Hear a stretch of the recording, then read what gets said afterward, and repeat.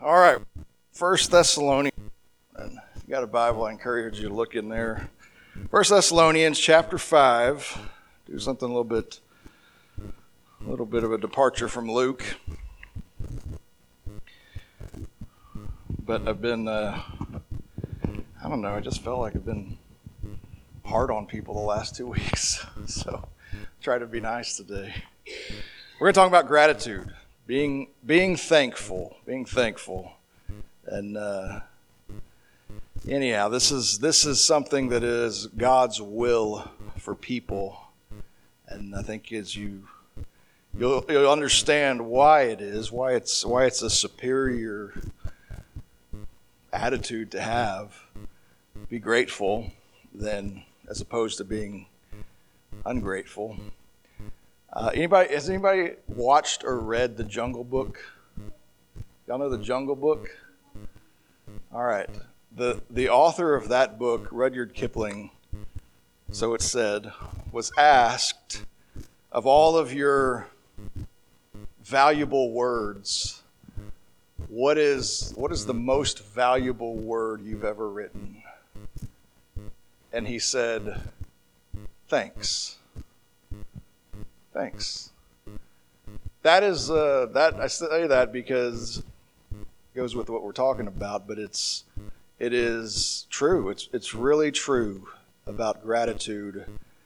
In 1 Thessalonians chapter 5, verse 18, simply says this. This is just a shotgun series of instruction that Paul gives to the Thessalonians.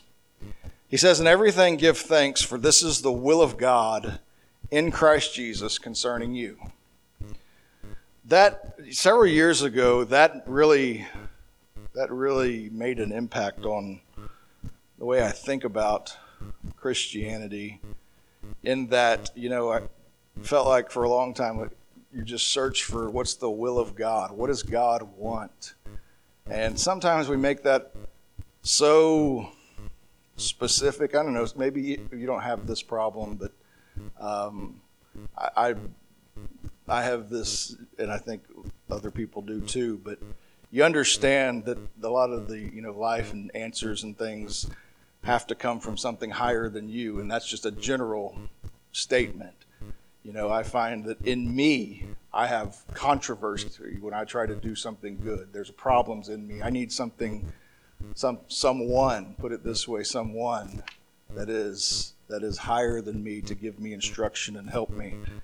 And so that said, finding the will of God, this struck me as one of the easiest statements about the will of God. If I'm looking for God's will, here's a statement that in everything give thanks. This is the will of God. This is what He's looking for. He's trying to create grateful people. He's not trying to create judgmental people, critical people. He's trying to create grateful people in Jesus Christ. Not just generally grateful people, but grateful, first of all, because of Jesus Christ. And so that said, give you a few points on this, or just a few thoughts about gratitude and thanksgiving. And there's so many verses in the Bible that deal with this, but let me just deal with it as a first of all, just a mentality, just an attitude about life. And there was a study done, and you guys will know immediately what the outcome of the study is when I tell you what they did. I think it was at Emory University, and there was a group of people that were told to write down everything that is good, or things that are good, for like a 2-week time period. Write down things that are good in your life. Another group of people were told, write down things that are wrong with your life for 2 weeks. Just make a list of all the things going wrong. The other group, make a list of all the things that are right. And you can already tell me what the outcome of people's mentality is at the end of that. At the end of 2 weeks, when they're asked, how do you feel about your life? Well, you can guess how the ones that wrote down things that were bad about their life felt. They felt horrible about their life. And the other ones that wrote down only good things, they felt pretty good about their lives. And I mean, that's kind of a predictable thing, but it just shows you the value, at least one of the ways in which gratitude is it's just a superior mindset. It's a superior thing. And it's why God wants to create this type of people. He wants to create grateful people. There's another thing that I was reading about, just again, the general idea that gratitude makes life better. It just makes life better. I think it was published in the American Psychological Journal, something like that. But there were 3 basic ideas about gratitude and what it does. And you can say, psychology, this, that, whatever. The points that they made are correct. First of all, gratitude serves as this, they'd say, it serves as this like a moral, they called it a moral barometer. And it's this response to the perception. You understand, if you're a grateful person, you understand you've been the beneficiary of someone else's goodwill. And that's good to understand that you've been the recipient of someone else's goodwill toward you. Now that's preferable to not recognizing that, where you're the beneficiary of someone else's goodwill and you don't recognize it, you don't understand it, or you don't think about it. You don't ponder that. You don't think about those things. So they said it has this function as this. It's an indicator of someone's ability to respond and understand that they've been the beneficiary. And I say that because it seems like in this popular culture, being a victim is like the thing that gives you moral standing. But that's not really what gives you moral standing. I don't want to make light of people who have suffered very bad things, but some people who haven't suffered want to still be considered victims of things.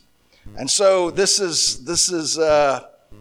mentality, it is in a lot of ways contrary to what God is trying to create. He's trying to create generous, good, grateful people.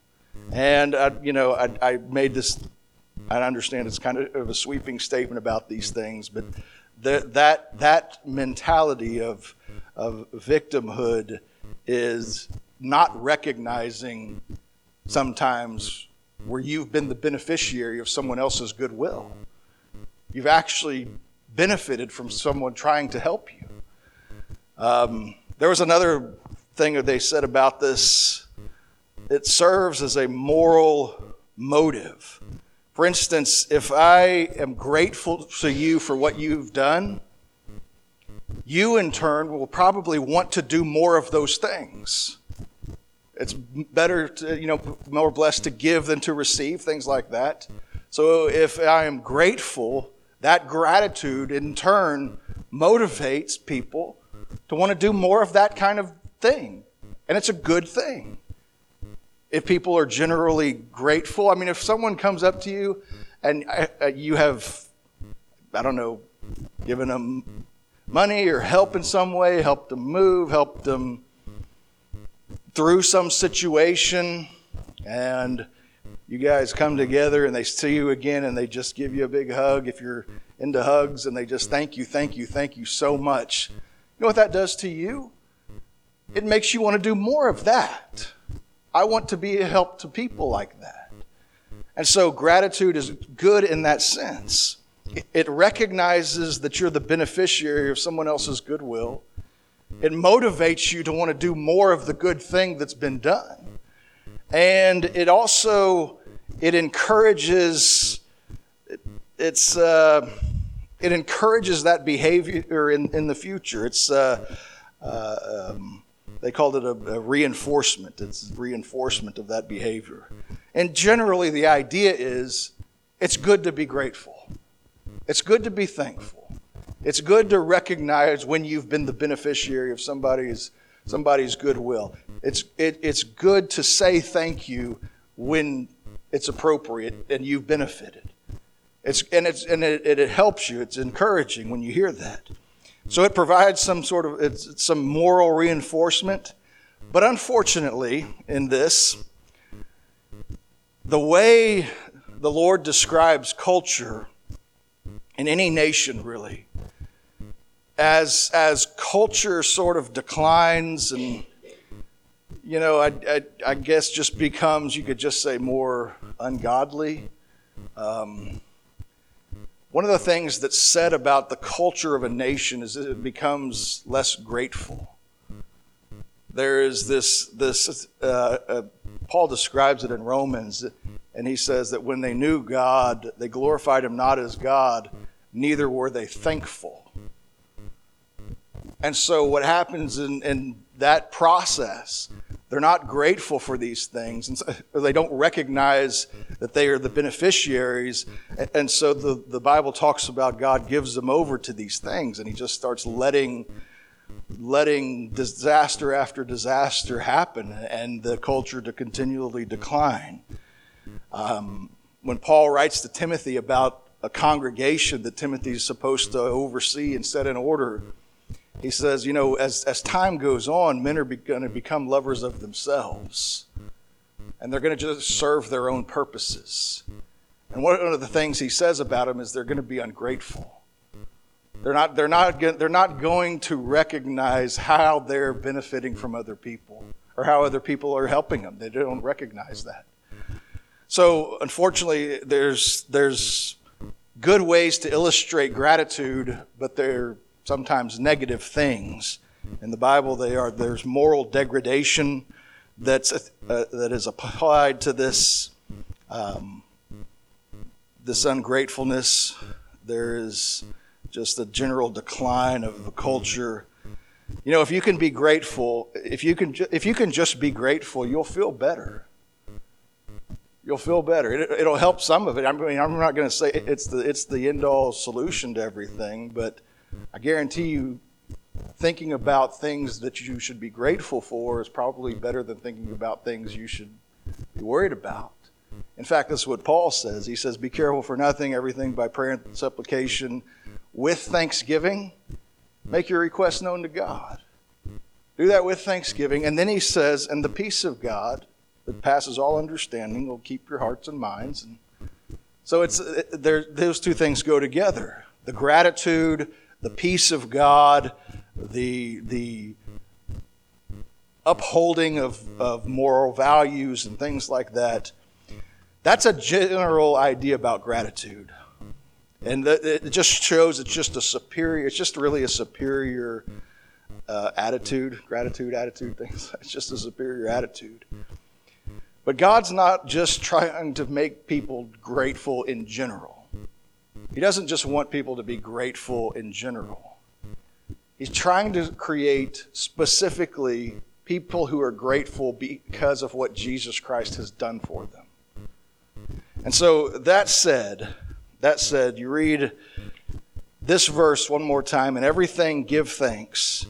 This is the will of God in Christ Jesus concerning you. So what does it do? What does gratitude do in Christ Jesus? One of the things gratitude does in God's economy is it brings God's blessing. It is something that encourages and brings God's blessing in a way that other things may not.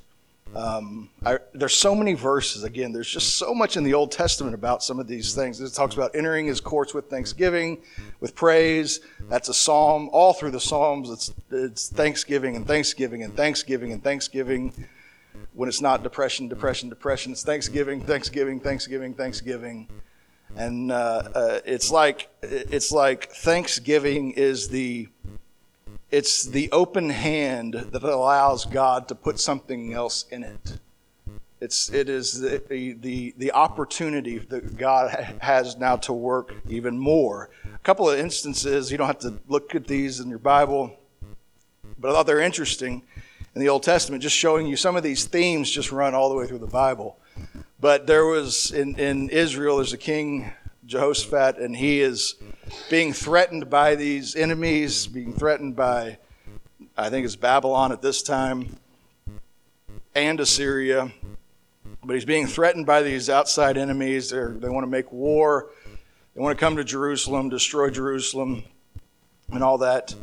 And so in 2 Chronicles, one of the things that he does is, instead of sending out military forces, some of the prophets say, they explain, send out the choir, send out the singers, and he sends out the Levites, and they praise God. They just go out with their instruments, and they lead in the army. They lead the charge, just playing their instruments and praising God and thanking God. And what happens in that particular situation is the armies that are antagonistic to Israel turn on themselves. It's just a wild thing that happens. But what it shows is that God honors this gratitude and this thanksgiving. So now it's invited the work of the Lord, and so now the Lord's going to protect the people that have come to him. And so that's the gains of victory in 2 Chronicles. When Solomon builds the temple, one of the things he does when he builds the temple, he has this hours-long series of just giving thanks and gratitude to God. And, their sacrifices and things. But it's just gratitude to God, thanksgiving, singing, all that kind of thing.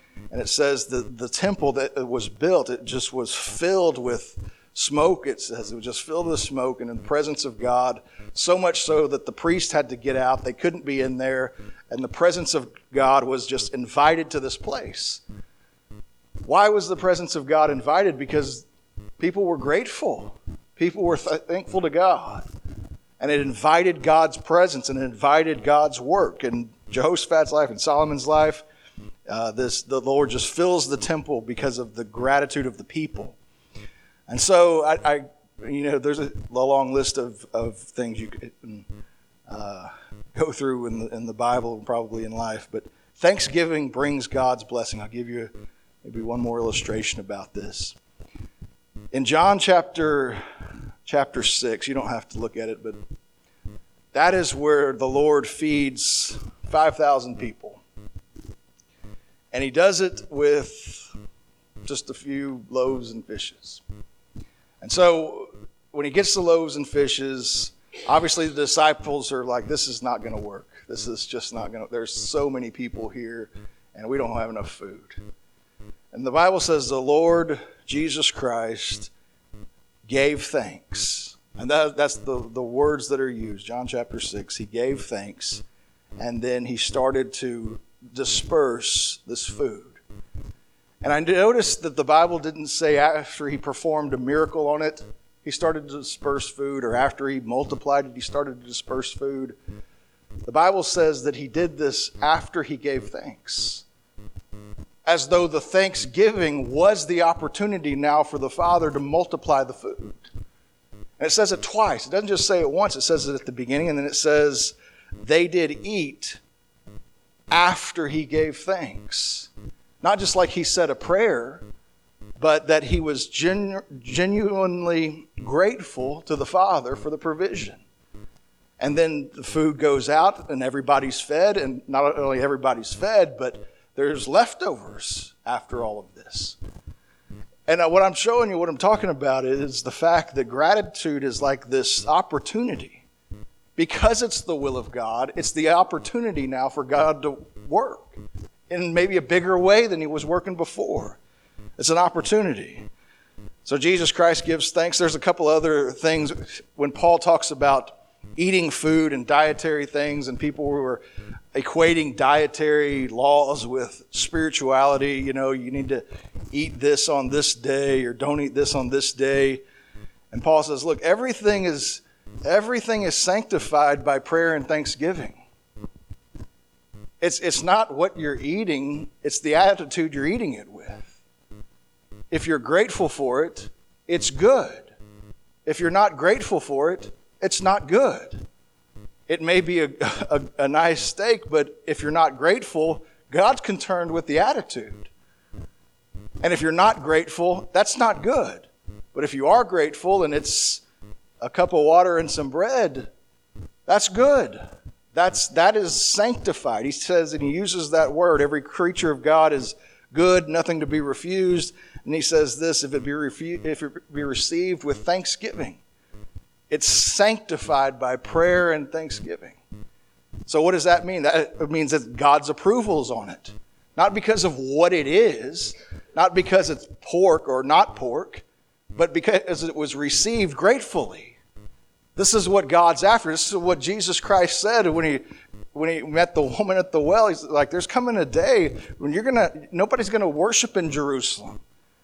You're going to have to worship God in spirit and in truth.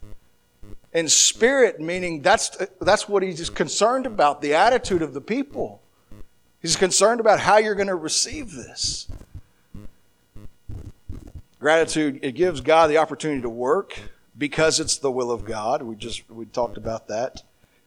There's another thing I noticed in this situation and what Paul says, and I know you guys have probably heard the illustration before, but I'll use it again. But he says, in everything. In everything. That sounds like, I mean, I can think of situations, you can think of situations where you can probably think, there's no reason to thank God in this. I don't have this is such a terrible thing. This is so bad. And granted, there are times where it's just, you know what, that's just a lot of fallout. It's just a lot of collateral damage. And you're just like, what are we supposed to do? Paul says, in everything. And I say that because Paul is talking to a group of people who, a lot of them, the leadership, have been imprisoned for what they believe and what they're gathering for. They've been thrown in jail. So this isn't just an empty statement about, hey, just, be thankful. This is in everything, give thanks. Daniel did it in Babylon. But I remember a time in our life, in our family's life, when Bethany was born. And I've probably told you all this 10, 15 times, but for the sake of those of you who haven't heard it, I'll tell it again. But so when that's the beauty of being a pastor's kid, you just get to be the examples. I try not to do that often. When Bethany was born, she's a twin, and her twin died at birth. And so, actually it was before birth. I was on a rig, and I got a call from Mary Beth. I think it was Mary Beth. She was in the hospital, early labor, a month early, and I was in Refugio on, I think, I don't know, it's some little rig out there, and got a call. She went to the hospital. This is how strong she is. She drives herself to the hospital in labor. Where's Ben? With Ben. Ben's like a year old at this time. Crazy. So she drives to the hospital, calls me, says, she's in labor, and the doctors are going to do an emergency C-section. And so I'm at the rig. I tell the guys, look, I got to go. I'm leaving. So I leave the rig. I hurried to the hospital in Corpus, and the doctor had just seen Mary Beth like 2 days before. Something like that. It was within a few days. And he had said there's nothing wrong. So I get to the hospital, and the doctor is just profusely apologizing. Like, I had no idea. He said, I had no idea this was happening. I had no idea. And I'm just like, okay. here we are. And anyway, so they do this emergency C-section. Bethany comes out. Sarah comes out. Sarah's dead. You know, when you have spent months preparing a room and preparing beds for what you hope is going to happen, it's a little disappointing to come home with not that. To come home with one child, and actually we didn't even come home with Bethany. She went immediately into the NICU, and Sarah, we got to see Sarah. That was nice. Get to see Sarah, and ended up having a little funeral in Corpus for her. She was buried in this little shoebox-looking coffin, small thing. Buried with my sister, who also died early. And, you go through something like that, a dead child, and you think, in everything give thanks? Really? Is that what we're supposed to give thanks for this? But the more I thought about it, I thought, there actually are some things to be thankful for in this. There's actually a few things I can think to be thankful for. I knew where Sarah was. I knew I'd see her again. I knew that she was, one thing that was a comfort to me was she didn't have to suffer that much in this life. I mean, I know what it's like growing up in this world. Y'all do too. I actually envied her for a little bit. Just here and gone. No trouble. It reminded me of what Job said, I wish I was stillborn. I wouldn't have seen all this trouble. But I got to thinking about some of those things. Her suffering was limited. Here's a soul that really never experienced this suffering. I know where she went. I know I'd see her again. We knew that she was in better hands. And when I thought about all of that, all of those positive things I could say because of what Jesus Christ has done. And so I remember this verse, "In everything give thanks." And it really made sense. You can, for every heartache, there's probably 5 or 10 benefits to every heartache in Jesus Christ.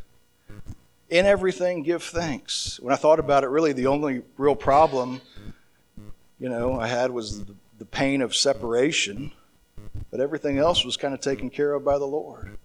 And not to say, you go through something like that and you sit on the back porch with your wife and you cry and you ask why. That happens. It happens. It's going to happen. But in everything, I could really think of some things and some reasons why I could find some good in this. No, it wasn't a good thing, but there were some benefits. It wasn't a good thing that happened. So when Paul says, "In everything give thanks," this is the will of God in Christ Jesus concerning you. He means that. In everything give thanks. You understand gratitude is just a better position to take in life. You understand that this is God's will. This is how He works. This is something that presents sort of an open hand, so He can fill that hand. It gives opportunity to the Lord. And then I thought about this lastly, as gratitude is how I participate with God in what He's done.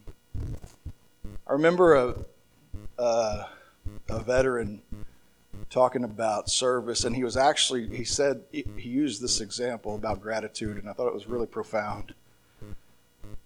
But he said this, he said, you would never tell the mother who lost her son in war that you deserved his sacrifice. You would never say anything like that. That's so out of bounds. You would never say anything like that. You never say, I'm glad he was there because I deserve that sacrifice. That is some, as you understandably recognize, that is some presumption, some serious arrogance, presumption. But there is a sense in all of that where you want to participate with the sacrifice. I know I'm not worthy of the sacrifice. I know I'm not worthy of what Jesus Christ has done, but I want to participate in it somehow. I want to be a part of this. I want to be connected to it somehow. The way I'm connected to it is not by saying I deserve it. The way I'm connected to the sacrifice is by saying thank you. By being grateful for what's been done for me.